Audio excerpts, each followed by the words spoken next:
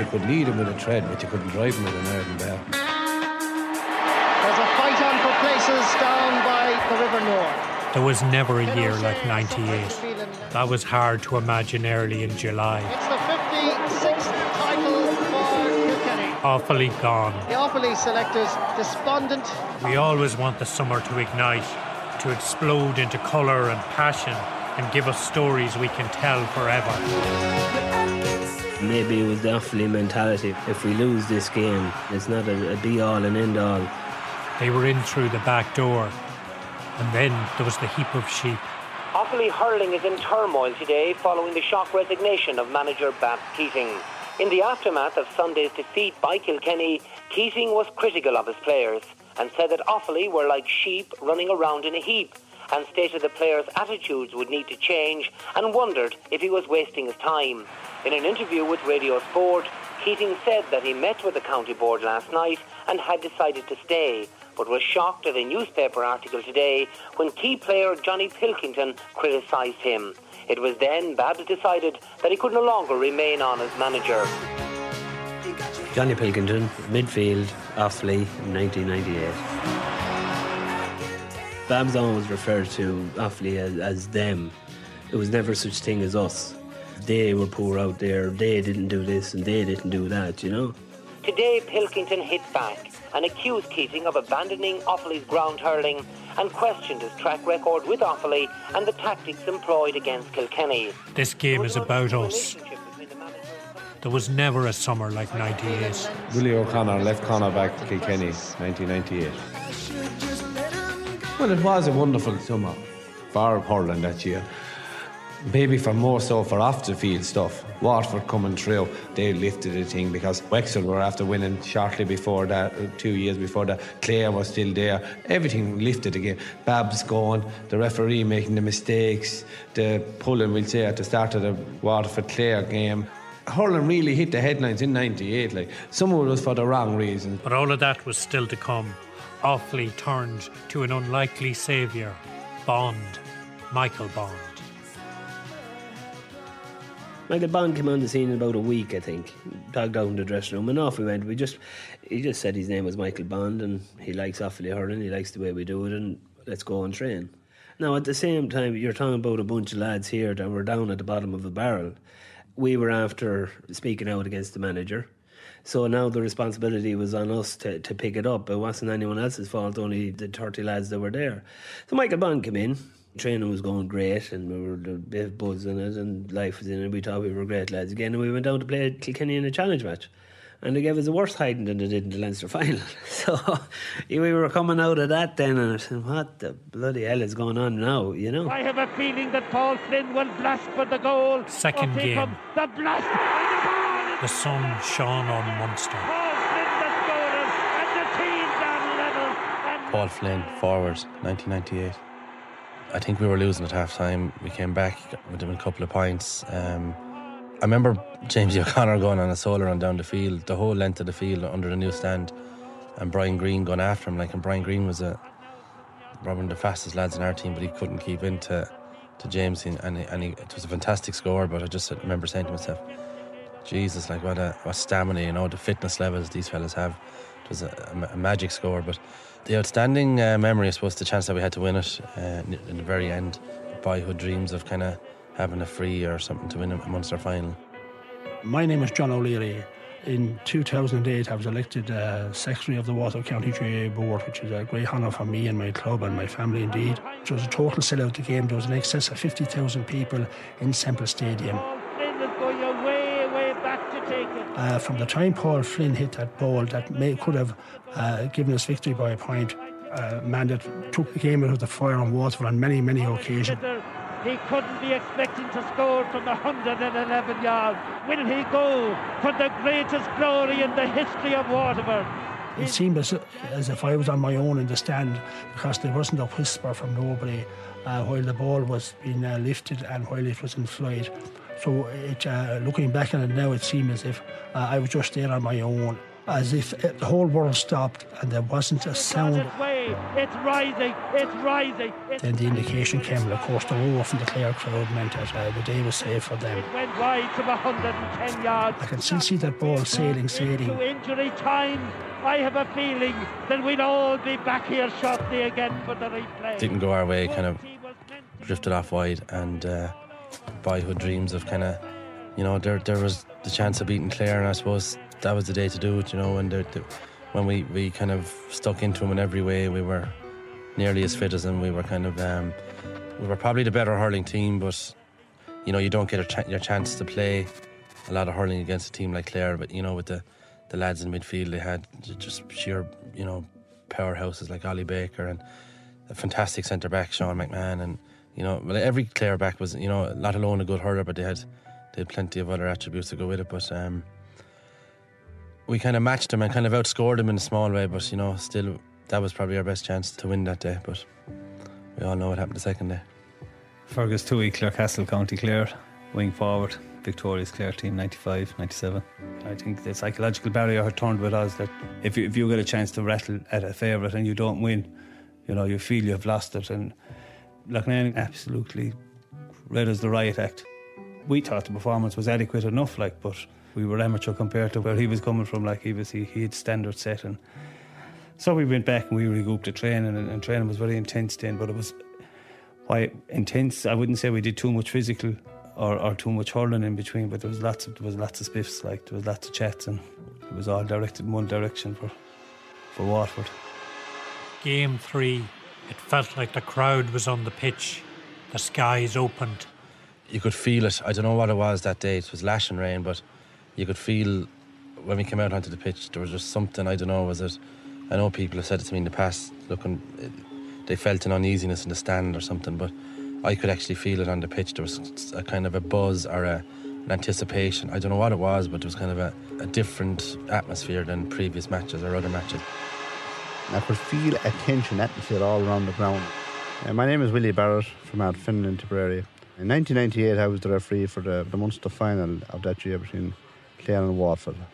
Because of the previous game, both teams were there, if you like, to put on a marker. And maybe that's where the marker was set at the very start of the game. Toohey, 4-point hero of the 1995 All-Ireland Final win. So, out of the Clare attack. I recall before I went out in the field that I remember being told by council officials to ensure before the ball was thrown in that everyone was in their correct dugouts and sitting down, and not have fellas running around the touchline or running around the sideline, etc. So everyone was to be seated. As I went out on the field and had a look around, it was drawn to my attention that people were not in their dugouts. We'll be keeping you right up to date from everywhere, but the match has started a wee bit early at Thurles again. Let's go straight to Meehall. Yes, indeed, and a hurley was broken before the game even started. And then I went down to the Clare dugout to insist that they go into the designated area in the dugout. And we do know that there are strict guidelines today on pitch incursions. Once again, Willie Barrett is the man in the middle for a mighty Munster Final replay confrontation. And a mighty confrontation too between the elements in their full raging force, wind and rain. That adds to the tension and the drama and the excitement. Now, I remember looking out at the crowd, and the crowd were getting very excited. And there was fierce tension in the game. There was absolutely fierce tension. And I looked back and I could see that players were getting to know each other. So with that, I moved out to the centre of the field, as I recall it, and I threw in the ball almost immediately to get the play moving and try and take the tension out of the game. At the start, there was a lot of pulling went on. I remember quite a bit of pulling, and I awarded a free to Waterford. It was rushed, and all you're doing is pulling them, like, and referee should be, I would feel myself, be looking at him, staring him, telling him, we're on, lads, instead of just, he's back to him, turn around and then bang. You don't even know whether the ball goes in straight, will it go 2 yards over your man's shin, will it go 2 yards over your shin. All you're doing is pulling them, like, and everyone was wanting it. You could smell it in the crowd, like, you know. Waterford won the toss. It's a crossfield breeze, the rain pumping down. And they were up there as well equally, but our intensity, maybe the wild animal that he wanted us to be, came out in us. I had a difficulty getting the ball away from the centre of the field to get out of the game, but I awarded a free to Waterford. I'm not sure who's guilty or anything like that. The game was very tough in the opening, maybe 7 or 8 minutes to the game. Dan Shanahan put out by Liam Doyle, his second touch of the game. Crossfield breeze, the rain pumping down. Taken by Flynn. The ball is then over the bar by Paul Flynn of Waterford. And out comes David Fitzgerald to the 14-yard line, urging his men on. On the 6th minute of the game, Emily broke out, and I remember the two players involved booked them and sent them off. They were Brian Lohan and Michael White.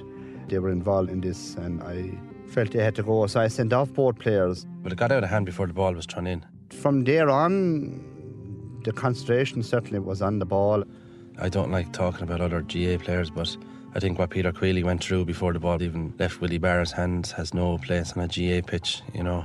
There was a ball down the corner and Tony Brown got flattened off the ball by the same player. Tony Brown is on the ground over there, Michal. There's quite a number of players, and John McCarthy is in there now as well. I personally, I was sickened and disgusted by it. To me, hurling is a skill game, not a game where those type of tactics have to be used, you know. So the game went on, you know, Brian Lohan and Michael White got sent off, probably because of what went before. Clare were just physically stronger, more experienced that day. They got a grip around midfield, I think, and their half-back line was fantastic. They were more used to that type of occasion. I think that winning hurling matches by not playing hurling is kind of an art in itself. And this is a dreadful display of bad temper by the players on both sides. We had a great motto in ourselves, was seize the day. Whether anyone saw that, they would certainly be... We knew 10-15 minutes to go that we were up in them, like, and we got a run, like. He appeared to be minding his own business, and it wouldn't surprise me if a player or two got off very, very early. There's no way Waterford were going to come back on that specific day now. Martin Kiley is down there on the sideline. We were dominating every physical battle that day. I know that Ollie Baker ran across in front of John McCarthy, trying to stop him to going over to Tony Brown. This is quite unbelievable. We didn't think anything of the Colin Lynch start until really it kicked off the following day. But I remember looking at the paper the following day, and there was Colin Lynch and Tony Brown and their jerseys off, and I'd say they probably had them even swapped at that stage, and they were embracing each other like flesh on flesh. Like John O'Connell was able to tell us that the manager, Joe McCarthy, he came over with about 4 minutes to go and shook his hand on the line and say, like, you know, better team won in the day, and that was all. The game was over as far as we were concerned. Until the next day, it did literally kick off, like, you know. I think the gas ran on when the final was over. But I do not recalling anyone actually even coming to me at the final whistle from either Waterford or Clare about anything. I remember blowing the final whistle, coming into the restaurant and tugging off. I would maybe talk to my umpires after the match, but I noticed one thing, that the umpires weren't talking much after the match. I deducted from that they weren't happy with the performance, because I know in my heart and soul they often said to me, well done, good match. And I remember someone come into the restaurant, I can't remember who it was, and he said there was things happened out there that shouldn't have happened. So I remember coming out then and, you know, going to my car after the match, and nobody said a word to me, and from any side nobody said a word to me. I remember I stayed in the restaurant, had a shower and all the usual, for maybe 3/4 of an hour after the match, and went to my car and went away home, and that was it. Monday, the 20th of July, Sports Call explodes. I heard that sports call, but at the time we probably laughed about it. You know how could it affect anything? Like, you know, but it did definitely picked up momentum. Like, it flew out the door then, like, and it was awful. It was awful, and people driving home in their car from work and ring in, give us a chat, like, but Jesus, I don't know, was there any call allowed from Clare on it? Evening, we've had a huge reaction already. Con Murphy, presenter of Sports Call at the time, which went out on a Monday evening after the weekend's matches. 3 in 1 sentence there. You can call us on the usual telephone numbers, 1850 85 I had 5 children with me at the game yesterday, and for the first time I'm going to matches in 35 years. I was actually afraid. I knew straight away as to what could develop. This is a big talking point. This is going to really... Well, what could have developed? God only knows. You saw the lunatic... In the build-up to the game, because we'd been hearing about the fact that Clare weren't going to be pushed around and there wasn't going to be any kind of a walkover from either side. And I mean, the antics of him before the game started. Are you talking about the incident with Tony Brown? That's correct, yes. He actually hit Tony Brown across the back of the leg, hit another water hurler, and then he hit his one man. Are you being a bit harsh on Colin Lynch? I'm certainly not. I met Tony Brown 25 minutes ago. And the chap, I'm telling you, you should see him tonight. Today was who's to blame. Feeling off. And I would feel ashamed of my life. Really, we've so many people we want to get in on this. I know that. One last thing. We are not bitter over losing a Munster final. I'm a national school teacher of a long But we are bitter over the treatment that was dished out. And if it was the other way around, we'd be lambasted by Loughnane. Now, David, well, you can't say that, David. You can't say that. You just cannot say that. They played some superb hurling in the second half. Why wouldn't they? I mean, what happened in terrible conditions, and they played great stuff. What happened in the first 3 minutes? He Tony then Brown turned around. He then turned around. Is curling become such a dangerous game now in the bully boy game? I think it's very sad. And the one thing that struck everybody on the production team was the fact that so many calls were either from Waterford or from neutrals making comments about the approach that Clare had taken to the start of the game. There was a deliberate... And very few calls had come in support of the Clare players or from people from the county of Clare. Obviously, we're striving for some kind of balance in the programme. But I would say a good 90% of the calls that came in were either, as I say, from Waterford or from neutrals who had a very negative view of the tactics that Clare had approached on the day. Loughnane was reported in today's paper saying that, the nutters were going to phone up the radio stations. He had goal written all over. I think, for example, it's grossly offensive to see that sort of thuggery going on a field and people standing up for it and apologising. You reckon that the Munster Council just won't have the Lerodes to do anything about it? But what about Ger Loughnane's point, Elizabeth, that a lot of people on this programme for the last... well, it sounds like a very anti-Clare programme tonight. I'm sorry about this, but millions of calls here from Waterford. The Munster Council will act on the video on 7 if you're in Northern Ireland. I'd have to say it and be honest about it, the criticism on the paper of me in particular, which I'd have to, if you're refereeing the match, you've obviously got to take the criticism. I'd have to say it affected me that particular year, and I wasn't appointed to any further inter-county games in that particular year. You had to perform, and you still have, but the letters I got from obviously people were annoyed, and I didn't answer the phone. I stopped answering the phone then after a while. My wife took the calls. And unfortunately, she got the brunt of it. It was a difficult time. My daughter was in France and I decided, we booked a flight and went out with the young boy. I got away from it all. It was very difficult time. Somebody once said to me, it's nice to have your photograph in the paper. I got a paper for the next 12, 13 days and I saw my photograph on it every day. It didn't add anything to me, I can assure you that much. I just wanted to become oblivious, if you like. I have to admit that it deeply, deeply affected me. And I didn't know at that time when I'd have the confidence to go on refereeing on it. But you get one chance in a GA field of making decisions on any given day, on any Sunday, in any match. And you can't change anything. Absolutely nothing that night or the day after, anything like that. Then we did circle the wagons after that, and letting down the hatches. We were in an All-Ireland semi-final at that stage. We were preparing then for Offaly, and because we were so young, but maybe the management were a bit older and wiser, they had seen that develop with other county teams as well. And I remember Ger saying that he wanted us to be like the Meath footballers, that everyone did hate them, and maybe Clare were always coming from where they needed an edge anyway, to be honest. If it was the opposing manager, if it was the opposing dressing rooms, anything at all, we were looking for an edge, because we were starved for success as well. Like many of the team had just gone out and played hurling, and maybe it wasn't enough, so we were just looking for an edge. And he'd like to be like Meath footballers there, where everyone in the country did hate him. 5th of August, 2 days before the Munster Council meet to decide on Colin Lynch. 4 days before the All-Ireland semi-final, Ger Loughnan answers back. At the All-Ireland quarter-final in Dublin on last Sunday week, the chairman of the Clare County Board was sitting in the VIP section of the stand. Mm-hmm. Seated directly behind him. No, we won't mention any names. No, we're mentioning no names, I understand. I'm going to mention no names. Seating behind him, they said directly behind him were three priests, right? They discussed they weren't watching the match, obviously. Their main discussion was on the Clare team, which went on the lines that the Clare team were tinkers, Loughnane was a tramp, and the Clare team must be on drugs. This was the general tenor of their conversation. When one of the priests then piped up and he said, "Don't worry, the Munster Council were going to get Loughnane up in the stand the next day, and that Colin Lynch would be suspended for 3 months." Now remember that this event took place 3 days before the Munster Council met to discuss the referee's report or to discuss this incident.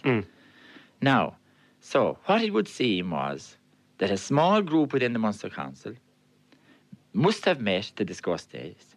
They tried Colin Lynch, they found him guilty, they delivered the sentence and announced the decision to their friends to a select few before the meeting took place. They will naturally say Ger Loughnane living in the realm of fantasy. He's been watching too many episodes of The X-Files.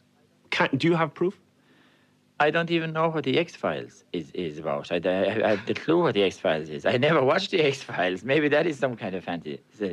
I have proof that this is. I have 2 witnesses that witnessed this incident.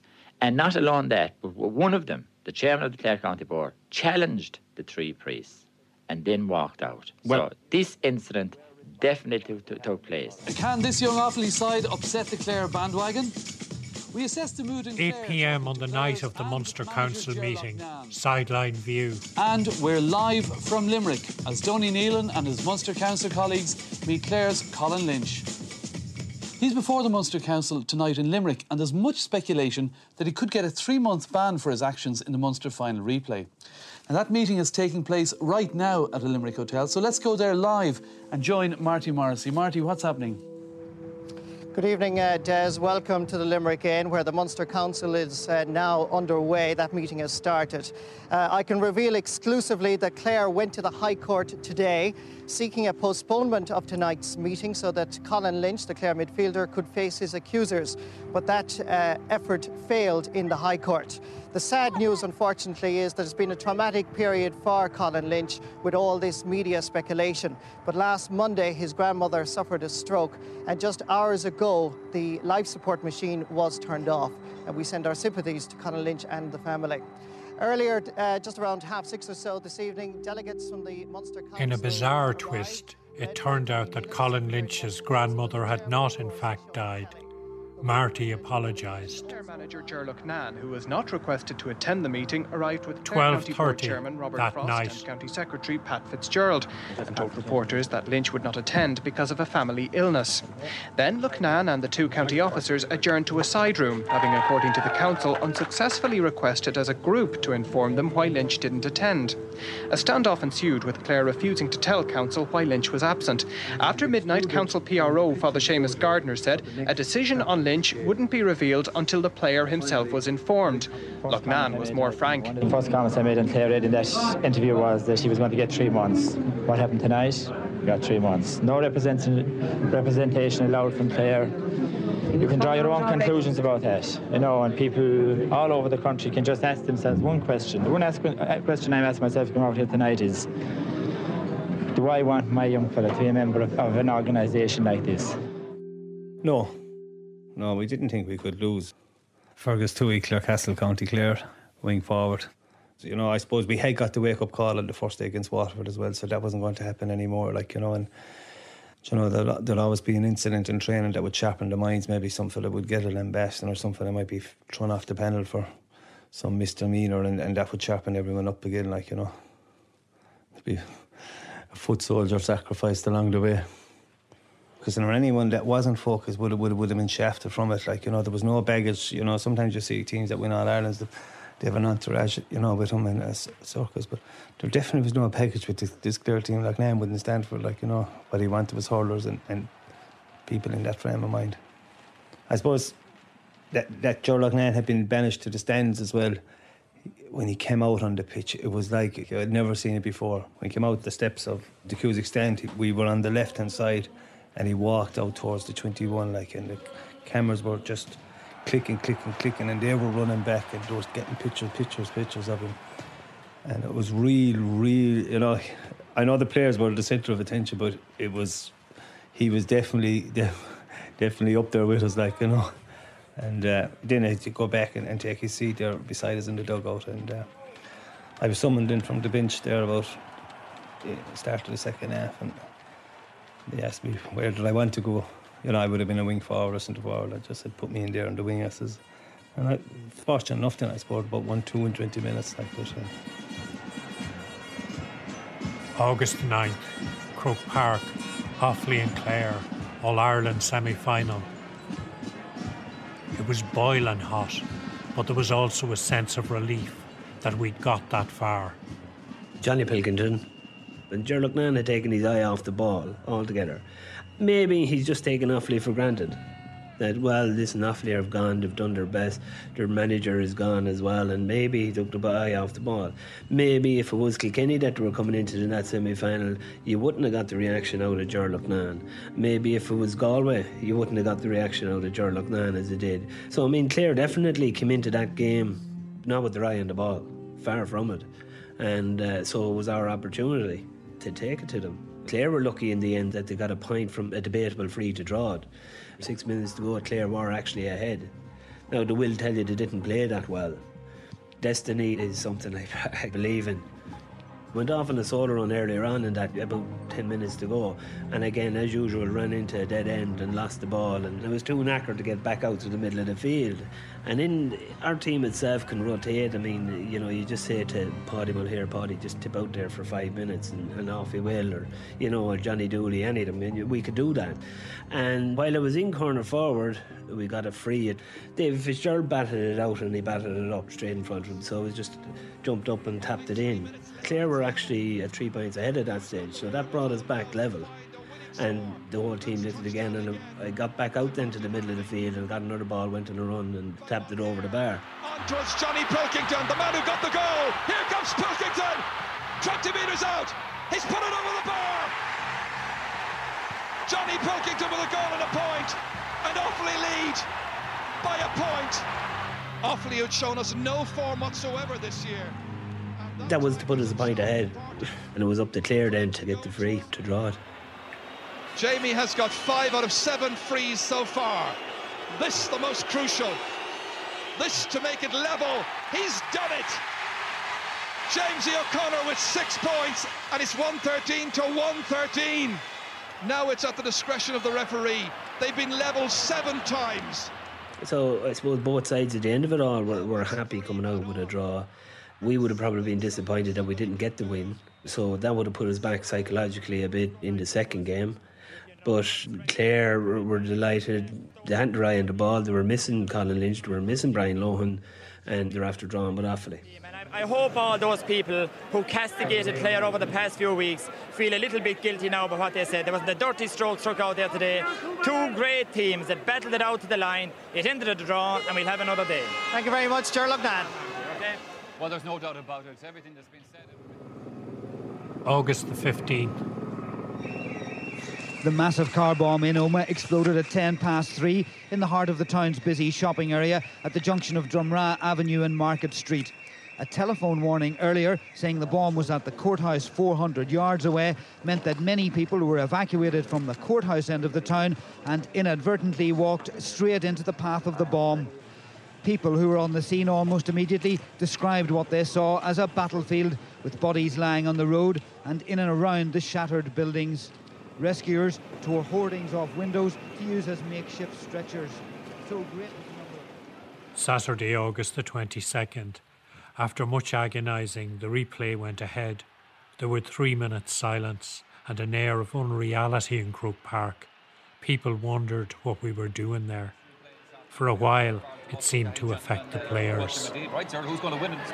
Yeah, it's a hard one to call. The atmosphere is unreal, first of all, like, you know, and everyone's thoughts are in Omagh, and often have their own problems today as well, because Paddy Mulhere's father died very suddenly, and he would be a brother of Podge, the selector, so they'd have, you know... We were stuck in traffic for about 3/4 of an hour.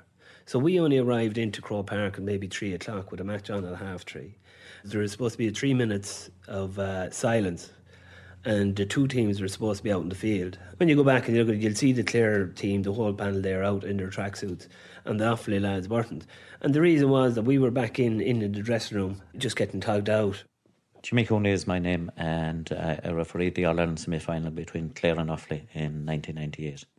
Well, I suppose the most thing that stick out in your mind was the fierce determination that Clare had the second day. They felt that they didn't huddle well the first day, and they got out of jail by getting a draw out of it, and I'd say that they were out to make amends on the second day, and they were huddling out of their skins. Got some great scores. We all know what Offaly did in the past, and was always capable of doing, both in hurling and football. You could never write them off until the final whistle would go. They were coming, and they were coming hard at Clare towards the end of the game. They were coming back at Clare. We were at sea, but in the second half again we went back out, and you just start chipping away. You don't believe that you're going to get back this 10-point lead. Billy Dooley scrambled a goal or whatever, and now all of a sudden there's only 5 or 6 points in it, and I think we got a second goal then as well. So all of a sudden we were 10 points down, and now you're in shouting distance, with a good 5 minutes left in the game. Offaly, who never really yield to any opposition, even to the Munster and All-Ireland champions, gave it their all in the second half. Had to make up an 8-point gap. So there's nothing to say. You get a ball and you bang, you put it over the bar, there's 3 points in it, and then there's 2, and then there's 1, you might get a goal and go ahead. So you just keep chipping away, and that's what we did, chipping and chipping and chipping. And the referee has blown up his whistle, but I think he's blown up before time. I think there are 2 minutes left. Would we have got a goal? We don't know. A lot of teams have felt the pain of us getting the goal down through the years. But on my watch here, there are another 2 minutes to go. You can say that Alan Markham had the ball, he was just about to put it over the bar. You could say that that's only 4 points, and still within shouting distance, Well, it's handshakes all around. Jimmy blew up and was whisked off the field. And to me, when he did blow the whistle, that was it. Because I felt that, we were bet by... The Clare team were better that day. We were better in the first half. And we just ran out of time, as I felt, and we clawed it back a bit, but it ran out of time, and that's the end of it. Good luck. That's the summer over again. I can tell you that the teams for the next match are already out on the field. And then I saw my umpire coming out, and he had his hand up with his 5 fingers out, and then I thought to myself, oh Jesus. Jimmy Cooney's escorted off the field. I mean, all the photographers were nearly pushing one another out of the way to get a photograph of me. After that shoot, was hell of a loo altogether. Clare has been a lot of controversy recently, but this is one that they didn't create. Exactly, but Offaly people here, as you can see, are very angry, and why wouldn't they be? Exactly. They feel they have been begun, and a mistake has been made. No doubt about that. It was only upstairs in Croke Park. You can look out into the field. It was just there at the premium level, and it was only up there for lads. There were people going on down on the field. So I went, we're looking out and says, Jesus, all these lads going out on the field, what are they going to do? There's 5 minutes left. Then we go to the dressing room, then we go in and we're inside and there's silence. We know we're wrong. Then there's some of the security lads coming in telling us that the Offaly people are out on the pitch and they're digging up the pitch, and oh God almighty, this is getting worse by the minute. Then you think you're after causing all this, and this is Croke Park. The umpires told me that I didn't tug in for about 2 hours. I don't remember that. I remember my wife coming down from the stands, and she was eventually let in maybe after about an hour. She was crying, of course. I didn't know what state I was in. So you're crying, and you're crying because of what has happened, but then you're worrying as well about what is going to happen. Then Croke Park were anxious to get a referee's report as quickly as they could. So they asked me, would I be willing to do my referee's report there and then? And I said, I don't have any problem with that. So then they put me into a room on my own, and they gave me as much time as I wanted. And I did the referee's report, and I put it into a sealed envelope, and the official took it away with him. And then after a while they asked me what did I want to do or something. I said, if I got a pint of Guinness this minute, I said, and I wouldn't take it down in my head. I said, my tongue is gripped to my head. So then the security said, we'll take you up to one of the bars and we'll get you a pint of Guinness along at the umpires and that. And then they're talking on walkie-talkies to one another, and we go up in the lift, and when we arrive in a bar, they called a pint of Guinness for me, and then there were a number of people there, and they must have thought I was going to be in trouble there as well, because they whipped me away from there again, and I had to leave a pint of Guinness after me. I just wanted to get home. I knew I had no business staying in Dublin. I was also made aware that there possibly could be consequences with, phone calls, and we had a very young family at the time, very, very young, 4 young kids.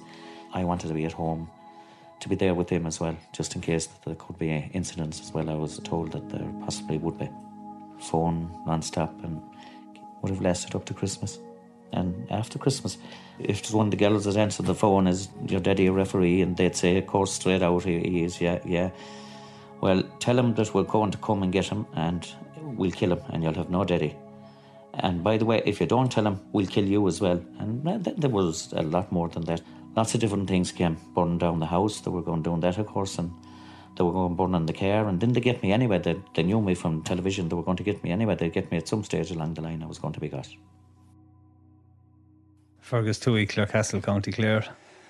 But we proceeded then to get the bus into town, and we had a bit of grub in the Burlington and a few more pints, and thinking, obviously everyone was talking about the 2 or 3 minutes that the referee had blown up, but we were drinking so much that we felt we were in an All-Ireland final. And I remember Joe Loughnane coming into the bar then around 11 o'clock, and I happened to share the lift with him going up then, and he told me that the game was on next Saturday after coming back from a meeting that night.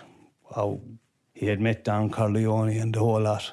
And there were his words, and it was going to be sorted, and Lynch was back. And so maybe, with the thought of Lynch being back, we thought we would be unstoppable. Colin Lynch never came back. We went back to the Spa Hotel. We started off talking anyway about training and the replay next week, and the lads were talking about training the next morning. 1 or 2 of us were saying that not much point in training the next morning, lads, there won't be a replay on this anyway. I said, no, we're going to train, we're going to get the replay and all that. And it developed into an actual argument and the whole lot. And I just remember that there was one lads were saying this and the other lads were saying that, and it just developed into a row fueled by a 3 or 4 points and this, that and the other. But we had left the meeting just broke up, and we left the meeting with the thing that was training the next evening, I think it was. We trained in, we went out to the Belfield there at the university the following morning to do a bit of running, and we did it under the guidance of Mike Mack, and we came back with another shower, went inside in the Burlington, got a bus down, stopped in the Pucheen Still, had a steak dinner, hopped on the bus again, so it was a duration to come home. It mightn't have been the best preparation for us a week later, because we probably should have flew down, and I'd say we were on the road to bones of 7 hours. It was lashing rain, it was hailstone hopping off the window that day. We were very flat in Thurles. Some of the boys did play well. Now I personally didn't play well, and very flat. And I think Johnny Dooley in the corner caused havoc as well. I think he's got about 7 or 8 points, and maybe he could have done with a change as well, but that didn't happen. We're here in Burr. You have the whole of north of Offaly, who are absolutely kind of mad supporters. They follow Offaly in the good and the thick times. There's hurling up there, but it's mainly football. And you had them all coming down through Burr, flowing on, horns beeping, blowing at 9, 10 o'clock in the morning on down to Thurles. Into Thurles, and it was just a party atmosphere there in Thurles. The square was packed, and there was a traffic jam coming into Thurles at 2 hours before the match. So we got a bit of a police escort into the square. Just the crowds of Offaly people were just banging and clapping and the whole lot, We just seemed to feed off it. It was a very special day for Offaly people. And maybe it was because it wasn't just probably the Offaly hurlers that were going down there. This was really probably one of the first days where you had Offaly County, because we wouldn't have got a replay unless the Offaly people didn't sit in the field. And the fact that they did sit in the field really pushed it home, and it brought it to the rest of the country's attention as well. So this all came down into Thurles, and probably the best game of the 3. It's not that Offaly were any better. What people have to realise that at the end of 3 matches, you add up the scores were still level. They were 3 points ahead. We won by 3 points in Thurles, But it was to be our day. Stephen Burns as well made 2-3 fantastic saves. Where another day, Clare would have got them, but it just wasn't to be their day, After that, you come home, back into Burr, horns and that car still going through, blowing all day, so from about maybe 8, 9 o'clock in the morning till 10, 11 at night. It was probably the most special day that Offaly hurling has, well, definitely in my time, for atmosphere and everything. We were never going to lose the All-Ireland after that. Kilkenny were never going to beat us. And it was a strange one. I never felt at any stage in the Kilkenny match that we were in trouble. Although we were 3 or 4 points behind with 15 minutes to go. But at no stage did I feel Kilkenny were going to beat us. Good work again by Canis Brennan. He has had a wonderful match once again after a shaky start. So, I mean, we'd absolutely no fear of Kilkenny. The switch has worked well. And Michael Bond, the man from Galway who came in late in the season, looks to be on the verge of an All-Ireland success. Mulher has Kevin Martin there to assist him. So we were never going to lose. I mean, the big trouble probably was in Munster, probably Clare. And we got over them. Handy. Back down again. Hubert Rigney, it's all over. And Offaly are the All-Ireland hurling champions for 1998. There was never a summer like 98. We've seen ourselves in those games, bile and anger, passion and humour and bravery. A man sitting alone in a dressing room. There were prices paid that shimmering summer. Some prices beyond us. Captain welcome Offaly, Hubert Rigney. It's a glorious moment for Offaly, for their captain Hubert Rigney. The Liam McCarthy Cup is won by Offaly. Champions for the 4th time ever. And Offaly came through the back door they'd voted against. Billy Dooley in there. Took their All-Ireland. Family, Johnny Pilkington as well. And being Offaly, voted against it again the following year. Greeter Offaly, Khan Nahasaram, and Karl Shah, Aglaka, Herberan Offaly. No, there was never a year like 98. We may have come in through the back door, but we're going out the front.